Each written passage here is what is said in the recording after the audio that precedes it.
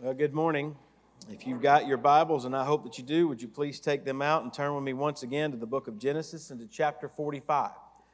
Genesis 45, our study of the life of Joseph continues today, and actually I believe it reaches the pinnacle. I think this passage really is the pinnacle passage of the entire Joseph narrative that we have been looking at all the way since we began looking at it back in chapter 37.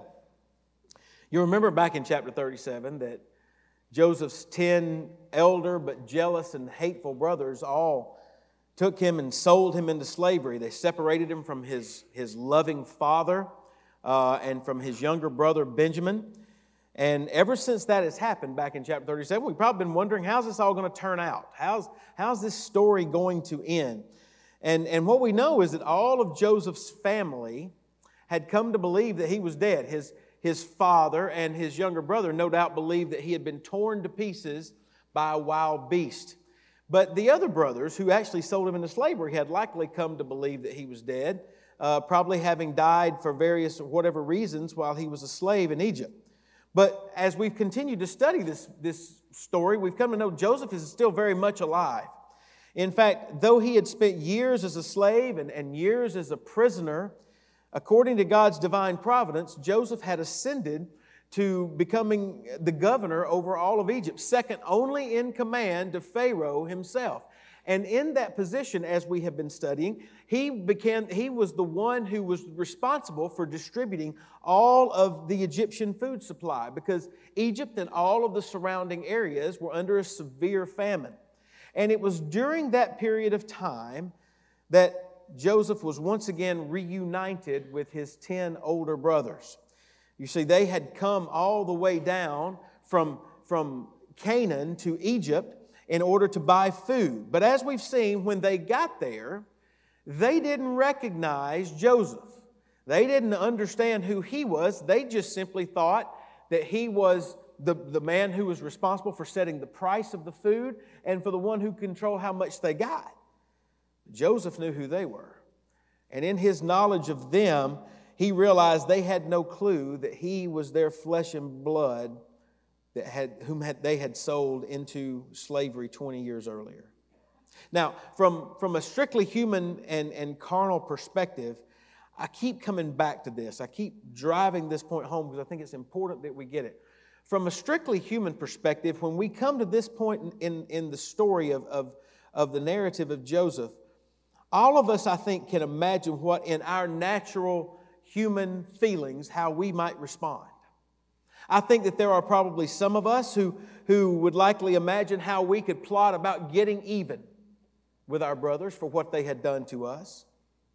Others might have flaunted our position over them and at least let them know, I'm not going to do anything to you, but I just want you to know that I have made it. I mean, I've gotten to the peak of my potential, and you guys are still just common shepherds up in Canaan. I'm the guy here in charge in Egypt, and we would have gloated over our position of authority and various ways over them. I still think that there are others among us, though, who wouldn't have gone that far. We would have just simply nonchalantly ignored the brothers, dismissing them from our lives, just basically writing them out of our story and never allowing them to be a part of our lives ever again. Regardless of where you find yourself on that continuum of responses, here's what I want you to see. Joseph does none of those things. Joseph sets out to be reconciled to his brothers. Now listen, reconciliation means bringing two opposing parties back together. It not only means reunion, but it means that the relationship will then, from that point forward, be marked by peace and harmony rather than enmity and hostility. But as we noted last week, reconciliation can only occur if there is genuine repentance on the part of the one or the ones who have done the offending. And in this case, reconciliation would only be possible for Joseph's brothers when they were truly repentant of having treated him so poorly and having sold him into slavery. As we noted last week, Joseph was able to test his brothers with regard to this exact thing. As their actions And as Judah's, as Judah's speech at the end of chapter 44 reveals, a change had occurred in the hearts and in the minds and in the actions of his brothers. Even though they still didn't recognize him for who he was, that he was the brother that they had sold, they nevertheless exhibited through their actions and through their words that they were truly sorry for what they had done to Joseph. In fact, at the end of chapter 44, Judah's offer to take Benjamin's place as a slave in order to spare his father Jacob from further experiencing grief and sorrow, well, that seems to be the thing that finally broke Joseph. And in fact, we begin to see just an overwhelming pouring out of his emotions. And that's where we come to in our text this morning. Beginning in chapter 45, verse 1, hear the word of God today.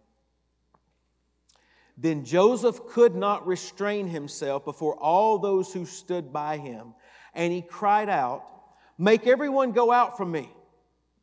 So no one stood with him while Joseph made himself known to his brothers.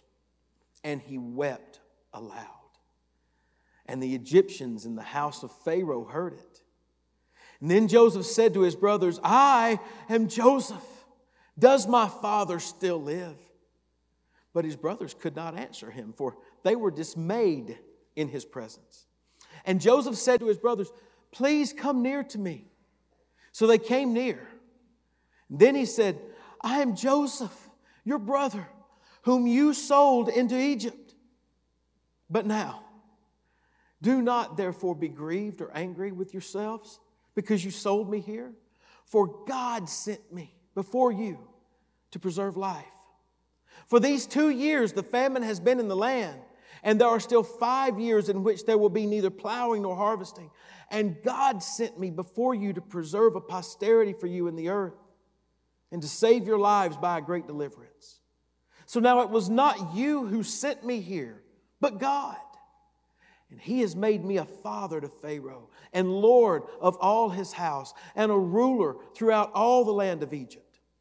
Hurry and go up to my father and say to him, Thus says your son Joseph, God has made me Lord of all Egypt.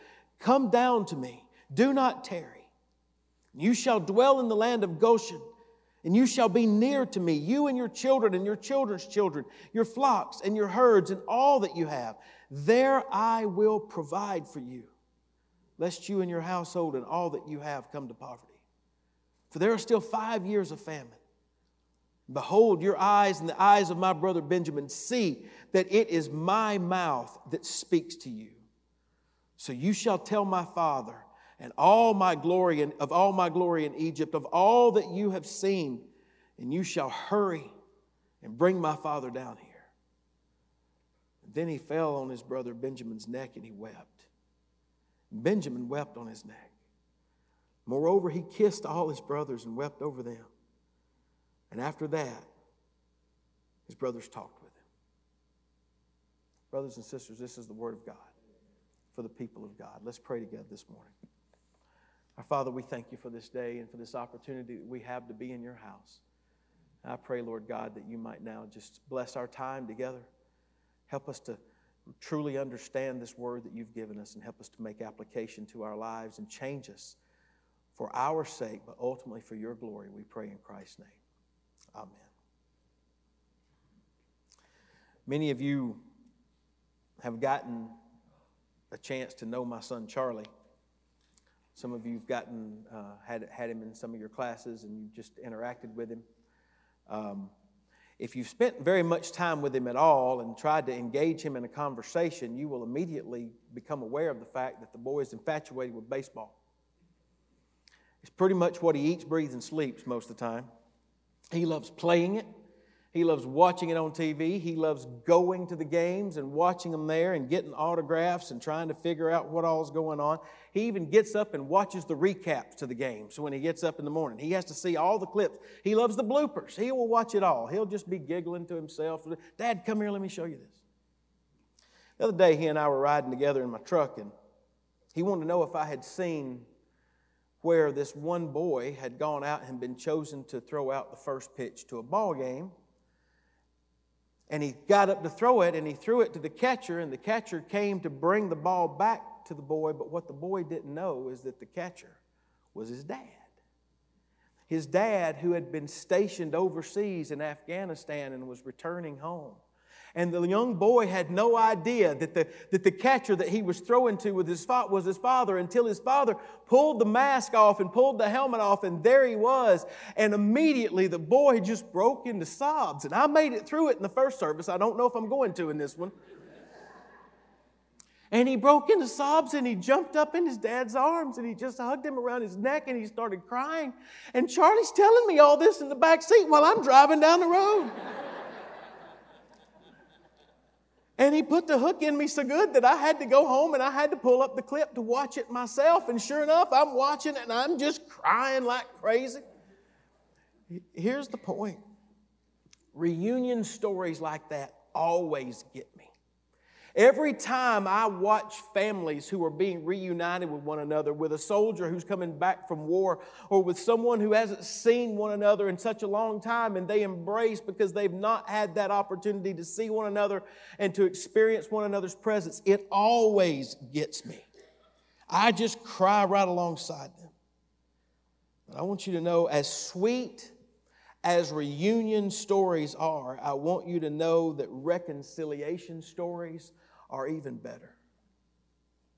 You see, as I mentioned, reconciliation involves more than just reunion.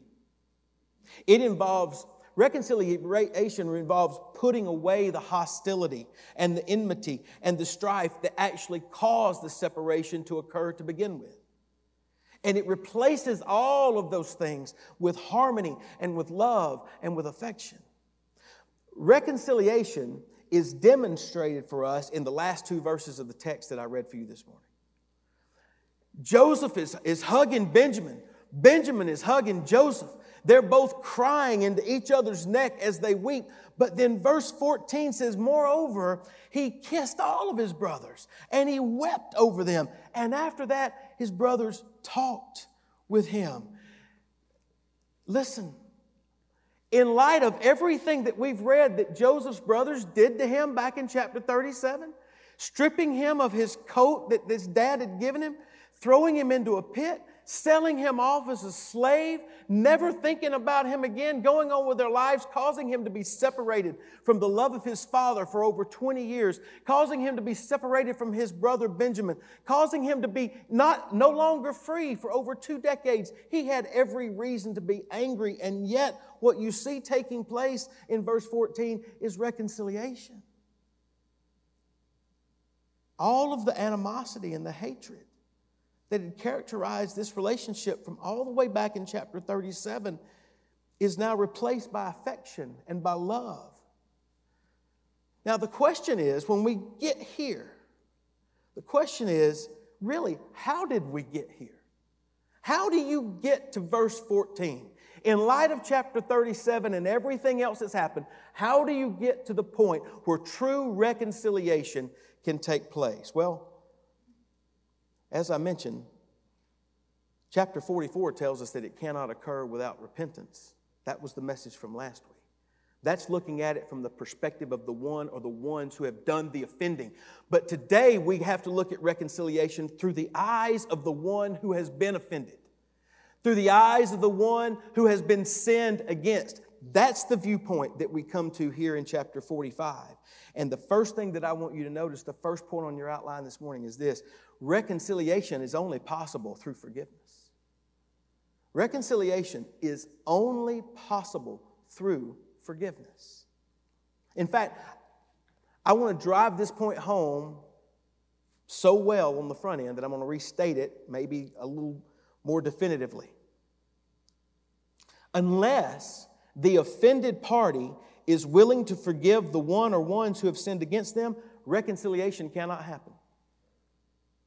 Unless the offended party is willing to forgive the one or the ones who have sinned against them, reconciliation cannot happen. Now, I want you to notice the scene, the way that Moses describes the scene in which Joseph extends forgiveness to his brothers. his emotions just overwhelm him. He can't contain himself any longer. All those emotions that have been pent up within him since all the way back in chapter 37 just begin to erupt. And he begins to weep and he begins to sob. And everybody all throughout the courtroom, all throughout Pharaoh's house can hear what's going on, even though he sends them all away. And I imagine that his brothers, it's just him and his brothers, and I can imagine they are staring wide-eyed at him going, what in the world is going on? In fact, I would even imagine there was a little bit of fear, because they really had no idea what he was going to do. But instead of something terrible happening to them, notice that Joseph is able to collect himself enough, and when he does, he speaks to them for the very first time. He speaks to them in Hebrew. Up to this point, he had used a translator, much like all of those guys who and gals that just went down to Guatemala were using translators. They would speak English, and then the translator would turn around and translate it into Spanish, and it would go back and forth just like that. That's the way it was happening here until this point, when Joseph reveals himself to be a Hebrew, and he begins to speak Hebrew to his brothers, and he says, I am Joseph. And then he asks a question, and I want to deal with it for just a second. He asks, does my father still live? Now that may seem like a strange question in light of what Judah had just said to him. Judah in chapter 44 had just revealed that his father was still alive. And so we may wonder, why is Joseph asking, does my father still live? Well, most scholars would say really the point of this question is not so much to find out if he's still breathing, it's to find out, does he have vitality? Is he really in good health? Does he have that? Really, I think you find out, I want to know, can the man travel? And we'll get to that in a little bit, but he's asking, does my father live? Does he have real life still in him? Now, but don't miss the fact that Joseph reveals himself. He reveals who he is. And in the asking of the question, the brothers don't know what to say. And as a matter of fact, they're standing there, they're all shocked. First of all, because of the display of emotion. Second of all, because he's speaking Hebrew. And then third of all, they realize that if that's truly Joseph, he's the one that we sold into slavery. And so they can't answer his question. They stand there dismayed, is how most of your versions translate it. The NIV translates it, they were terrified. Literally speaking, the Hebrew word there means that they were overwhelmed, they were confounded, they were shocked, they were thunderstruck by the revelation that Joseph had just laid on them.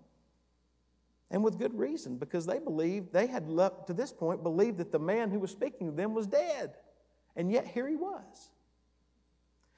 Joseph recognizes their dismay, and so he calls them closer. It's like he says, come here. Come in here, get a good look at my face. I know it's been 20-something years, but look at me. I'm Joseph. And then he says this, I am Joseph, your brother. And then he adds this. He says, I am the one whom you sold into Egypt. That's how he convinced them that he was who he said he was. Because they had not shared that information with anyone. Only somebody who had been there in chapter 37 would know that this had taken place. Consequently, when he says, I am Joseph, whom you sold into slavery, he convinces them of his identity. Now, here's what I want you to know. At this point, the story could go either way. All Joseph has done so far is just reveal his true identity to his brothers. And he has reminded them that they had committed a sin against him by selling him into slavery. But then, according to verse 5, we realize that Joseph's heart is filled with forgiveness and not revenge, because he tells them, but now do not therefore be grieved or angry with yourselves because you sold me here. For God sent me before you to preserve life. We're going to come back to that last phrase in just a second. But I want you to think about it this way. If Joseph tells his brothers not to be grieved or angry with themselves over what they had done, don't you know that that statement meant that he was no longer grieved or angry with them either? His allowing them to forgive themselves was an expression of the fact that he had forgiven them. And there's no doubt that Joseph had been hurt by his brothers. He had been robbed of decades of fellowship with them and with his father. Yet he is expressing forgiveness to them over their sin. Joseph acknowledges the sin of his brothers. He says, you sold me into slavery. He doesn't dismiss it. He doesn't just gloss over it. He acknowledges what took place. but he no longer holds that sin against them. That is what forgiveness is. It is the releasing of another from the penalty of their sin. Stephen Cole has put it this way. He says, to forgive means that you choose to absorb the pain and loss caused by the other person, and they go free, even when they don't deserve it.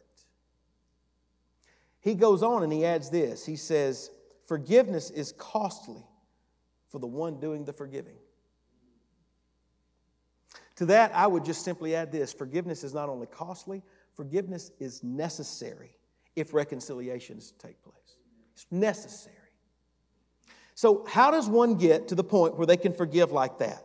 Because I believe it's truly amazing when we see that and when we really put it into a true understanding of what all had occurred. How is it possible for a person to absorb the pain and the loss caused by someone else and no longer hold their sin against them? Well, as I mentioned, we get our first glimpse of how we can do that based upon what Joseph says in verse 5 at the very end. He tells his brothers not to be grieved or angry with themselves over what they had done. Why? Because he recognized that God was the one who was ultimately behind what happened to him. Joseph said, God sent me before you to preserve life. And that leads me to the next point on your outline. You see, reconciliation is not only possible through forgiveness, but reconciliation is informed by the recognition of God's sovereignty. It is informed by the recognition of God's sovereignty. From verses 5 through 9, we get what one author has described as the most comprehensive example of the relationship between God's sovereignty and man's freedom that can be found in Scripture. I want you to notice 5 times, there's 5 examples here, and if you're one that likes to underline in your Bibles, here's a great place for you to begin to start underlining. I mean, just point them out to you. Verse 5, you'll notice this. Joseph tells them, you sold me, but God sent me. You sold me, but God sent me. Verse 7, he says again, God sent me. Verse 8, he declares, it was not you who sent me here, but God. Verse 8 also says, He has made me father to Pharaoh. He's made me the one who Pharaoh comes to for advice. He's made me the one who has authority to be able to speak into Pharaoh's life. It's God that did that. And then finally in verse 9, Joseph tells his brothers to tell his father Jacob, God has made me Lord of all of Egypt. Now what I want you to understand is that Joseph's theology is quite clear. He clearly recognizes the hand of God at work, even in the cruel acts of his brothers. I like the way that Bruce Waltke, who's an Old Testament scholar, the way he describes this. He says, from a worm's eye view. We often talk about from a bird's eye view. He says from a worm's eye view, Joseph's narrative reads like a nightmare, a cacophony of outrageous excesses unjustly inflicted upon him. A rational conclusion that it is all absurd from this perspective could have made him an existentialist, a cynic, or a nihilist. But Joseph chooses the heavenly perspective that God is working through him to bring about what is good. Joseph's perspective on God's active hand in bringing good out of evil is stated again a few chapters later. In fact, at the very last chapter, Genesis chapter 50, in verse 20, we read that he says this, tells his brothers, but as for you, you meant evil against me, but God meant it for good in order to bring it about as it is this day to save many people alive. Joseph's life, his life is a perfect illustration of the theological linchpin that we come across in Paul's writing in Romans chapter 8, verse 28, where he says, and we know that all things work together for the good of those who love God and those who are called according to His purpose. What our passage reveals to us is that Joseph got to the point where he could forgive his brothers of what they had done to him by realizing that God was the one who was ultimately sovereign over everything that had happened to him. And that God was using those circumstances, although they were terrible and awful, God still used them to bring about His will. Now, let me be clear about this point. I want to be crystal clear at this point. Joseph is not giving his brothers a free pass on what they did to him. They were the ones who sinfully sold him into slavery. Just because God is sovereign does not mean that those who commit sin are not culpable and that they're not guilty. No, the brothers acted according to their own wills and their own desires when they treated Joseph so harshly, and when they stripped him of his robe, and when they threw him in the pit, and when they sold him as a slave. They did what they wanted to do without the least bit of coercion. Yet even in that, Joseph is making it clear that God overruled his brother's sin and used what they did to him for his own good purposes. Donald Gray Barnhouse has written this. He says, "To see God in all things, both good and evil, enables us to forgive those who injure us. It does not incline us to condone their fault as if they were unconscious instruments impelled by Him who made use of them. But we can pity and forgive and pray for them as slaves to their own passions and enemies to their own welfare and real, though unwitting, benefactors to our own souls." Now, recognizing that God stands above all things and that He uses all things, even the difficult, challenging, hurtful things that others do to us to accomplish His will and bring about His good, well, that is what allows us to move past the resentful feelings of revenge and animosity directed toward those who have wronged us, and it's what allows us to forgive them. So, reconciliation is possible only through forgiveness, and it is informed by the recognition of God's sovereignty. But notice finally with me the third point, and that is that reconciliation is authenticated by sacrificial love. Reconciliation is authenticated by sacrificial love. The revelation of Joseph's forgiveness and his desire to be reconciled to his family leads him to issue some commands to his brothers. He tells them to hurry in verse 9. He tells them to hurry again in verse 13. In fact, both of those commands bookend what he tells them to do. And I began to think about it. Why does he tell them to rush so much? Well, I think there's probably at least three reasons. Number one, he hadn't seen his dad in over 20 years. He wanted to see him.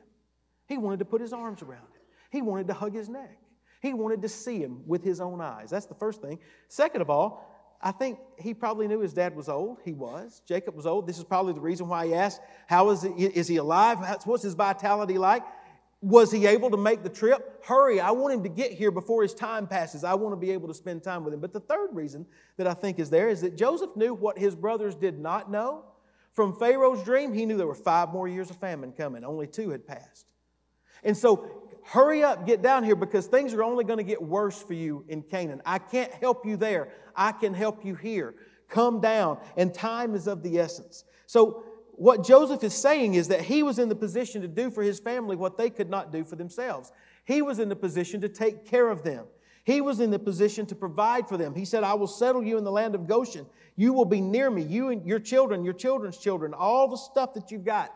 There I will provide for you.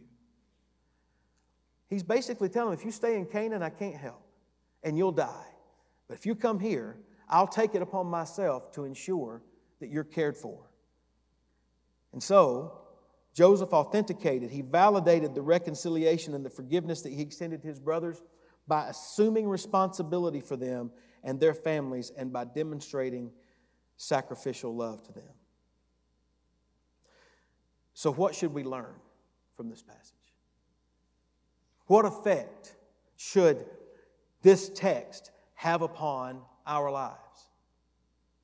Well, to begin with, I think we must recognize that in Joseph, we are presented with a type of Christ who has acted toward us in the same way that Joseph acted toward his brothers. The Scriptures teach us that when we come to Christ in faith, repenting of our sin, the Bible tells us clearly, He is faithful and just to forgive us of our sins and to cleanse us from all unrighteousness. That does not mean that God just glosses over our sin.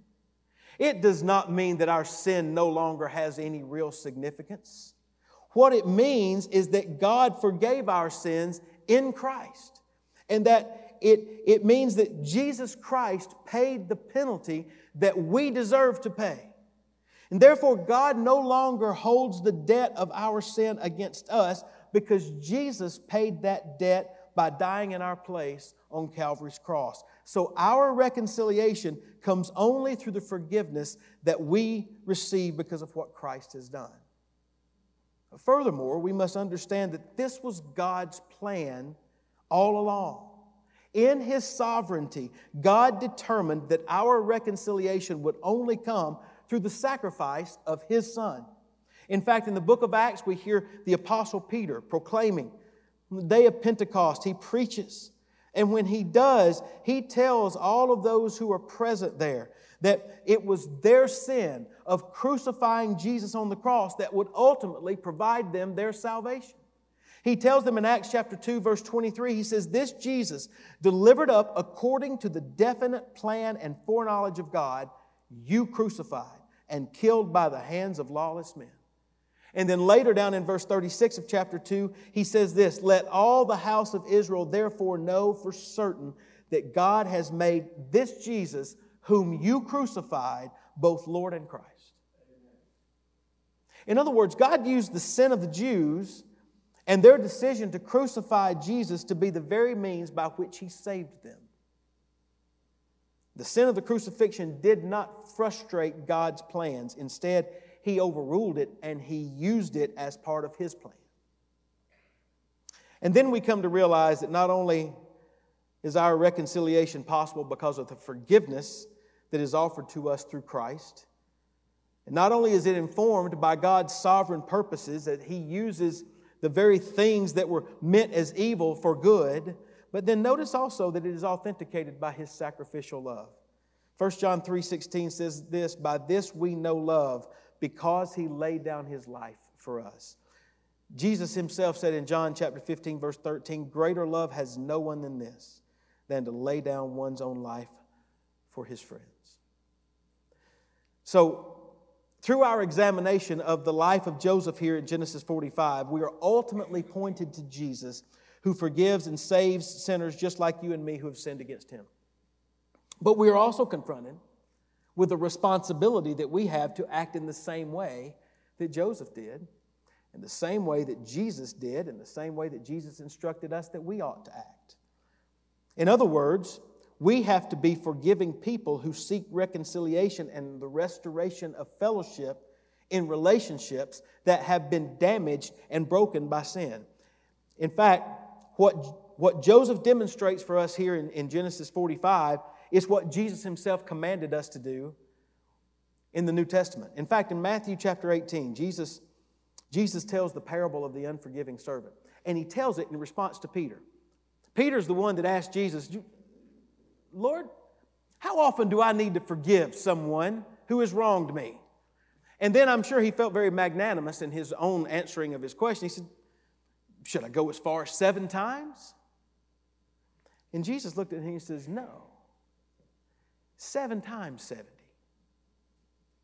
Now, I'm not real good at math. I let Ted do that. But I'm pretty sure that's 490 when you multiply it out. 70 times 7 is 490. Was Jesus saying, get your list out and see how many times somebody's messed with you? Because if that's the case, I'm sure that He was probably going, well, there's some people that are edging up toward 300 or 400 already. I need to see how many more times I've got that I can count. Is that what Jesus meant when He gave the number 70 times 7? No. What Jesus was saying was that He was going so far and above anything that Peter had said. He was declaring that forgiveness has got to be a way of life for those who are followers of Christ. To be forgiving people is how we have to be known. And Jesus goes on to explain His answer by this parable that He tells. He says there was a certain king who decided to settle all of his accounts, and he came across one of the people in his kingdom who owed him 10,000 talents. And modern scholarship believes that number could be in excess of $6 or $7 billion. In other words, it was a debt that guy could never repay if he had 1,000 lifetimes to work and try to do it. It was an incalculable debt that could not be repaid. But amazingly, as he asked for forgiveness, the king gave it to him. And he let him go free. He had compassion. And he no longer held that man accountable for what he owed. Such a display of forgiveness would have shocked everybody who heard this parable. But then Jesus tells us that same man who had just been forgiven that incalculable debt goes out, finds someone who owes him 100 denarii, which would have been the equivalent of about month's worth of salary. He grabs that guy by the throat, throws him up against a wall, begins to choke him, and tells him, "You better pay me everything you owe me."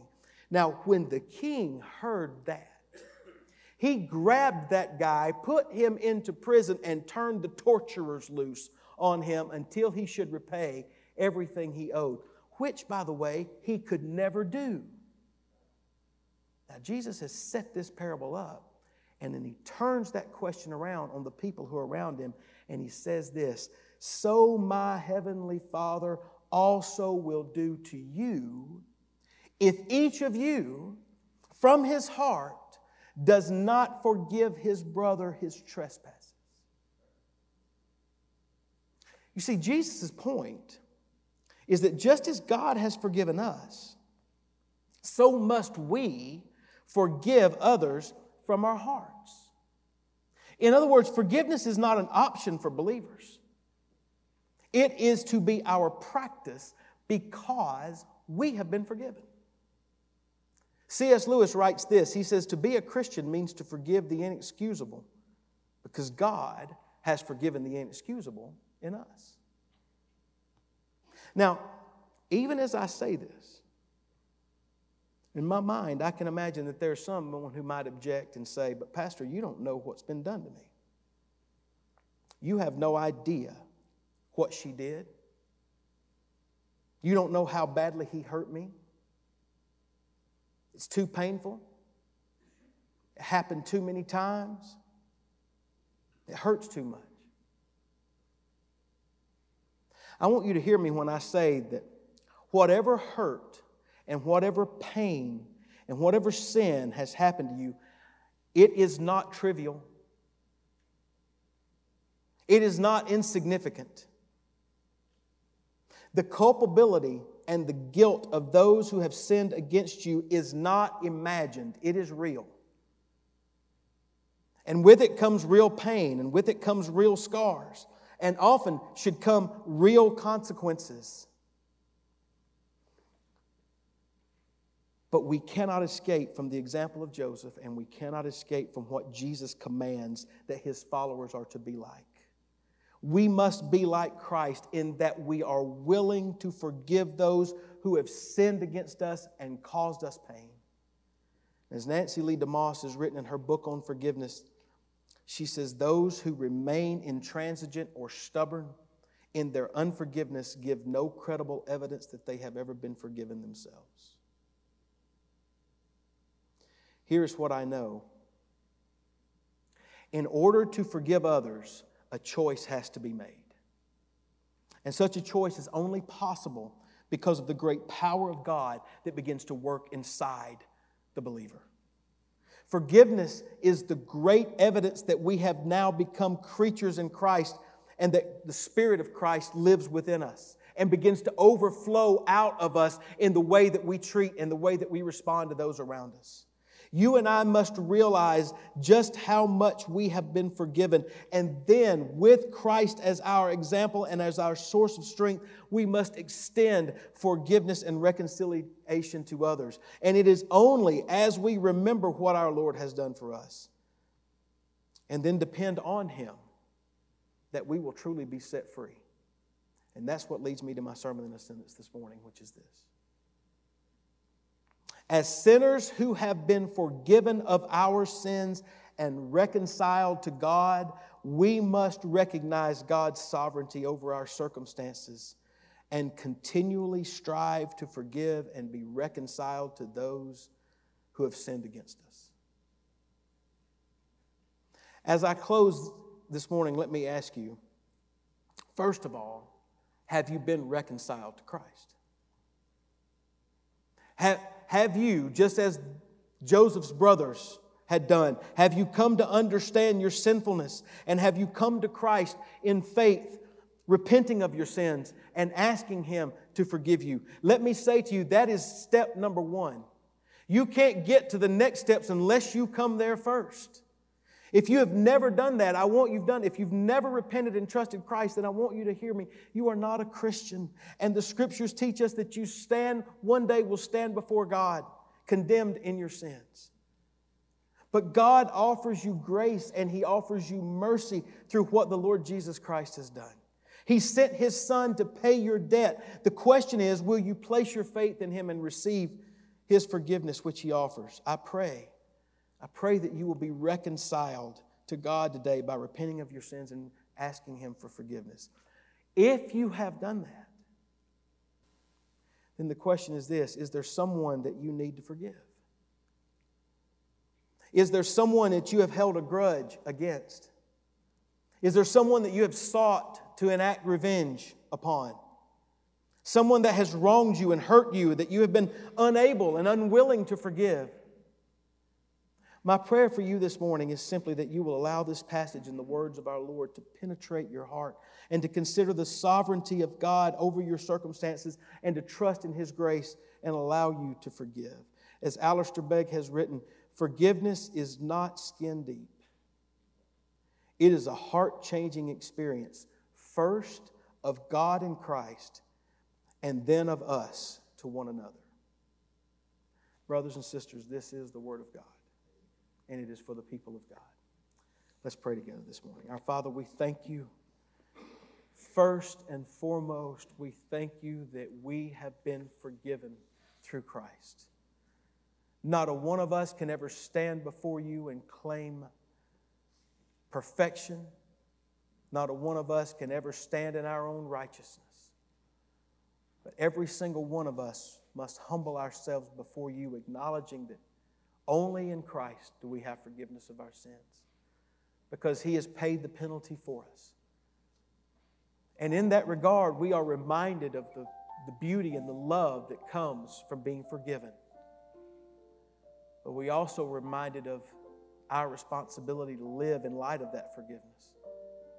And so I have no doubt that there are those all across this room this morning who are continuing to think about relationships that should be repaired and the reconciliation that can come. My prayer is that one day we will be able to experience that reconciliation, to see those relationships that have been marked by sin and difficulty and enmity, that there could be reunion, but there would also be the replacement of all that strife with all that's good. And that all of that would happen for their good, but ultimately for Your glory, so that others will see what is taking place and say, how can You do that? And it would be the perfect opportunity for them to say, because Christ has forgiven me, that is why I'm able to forgive. May You be exalted. May You be glorified. We pray this in Christ's name. Amen.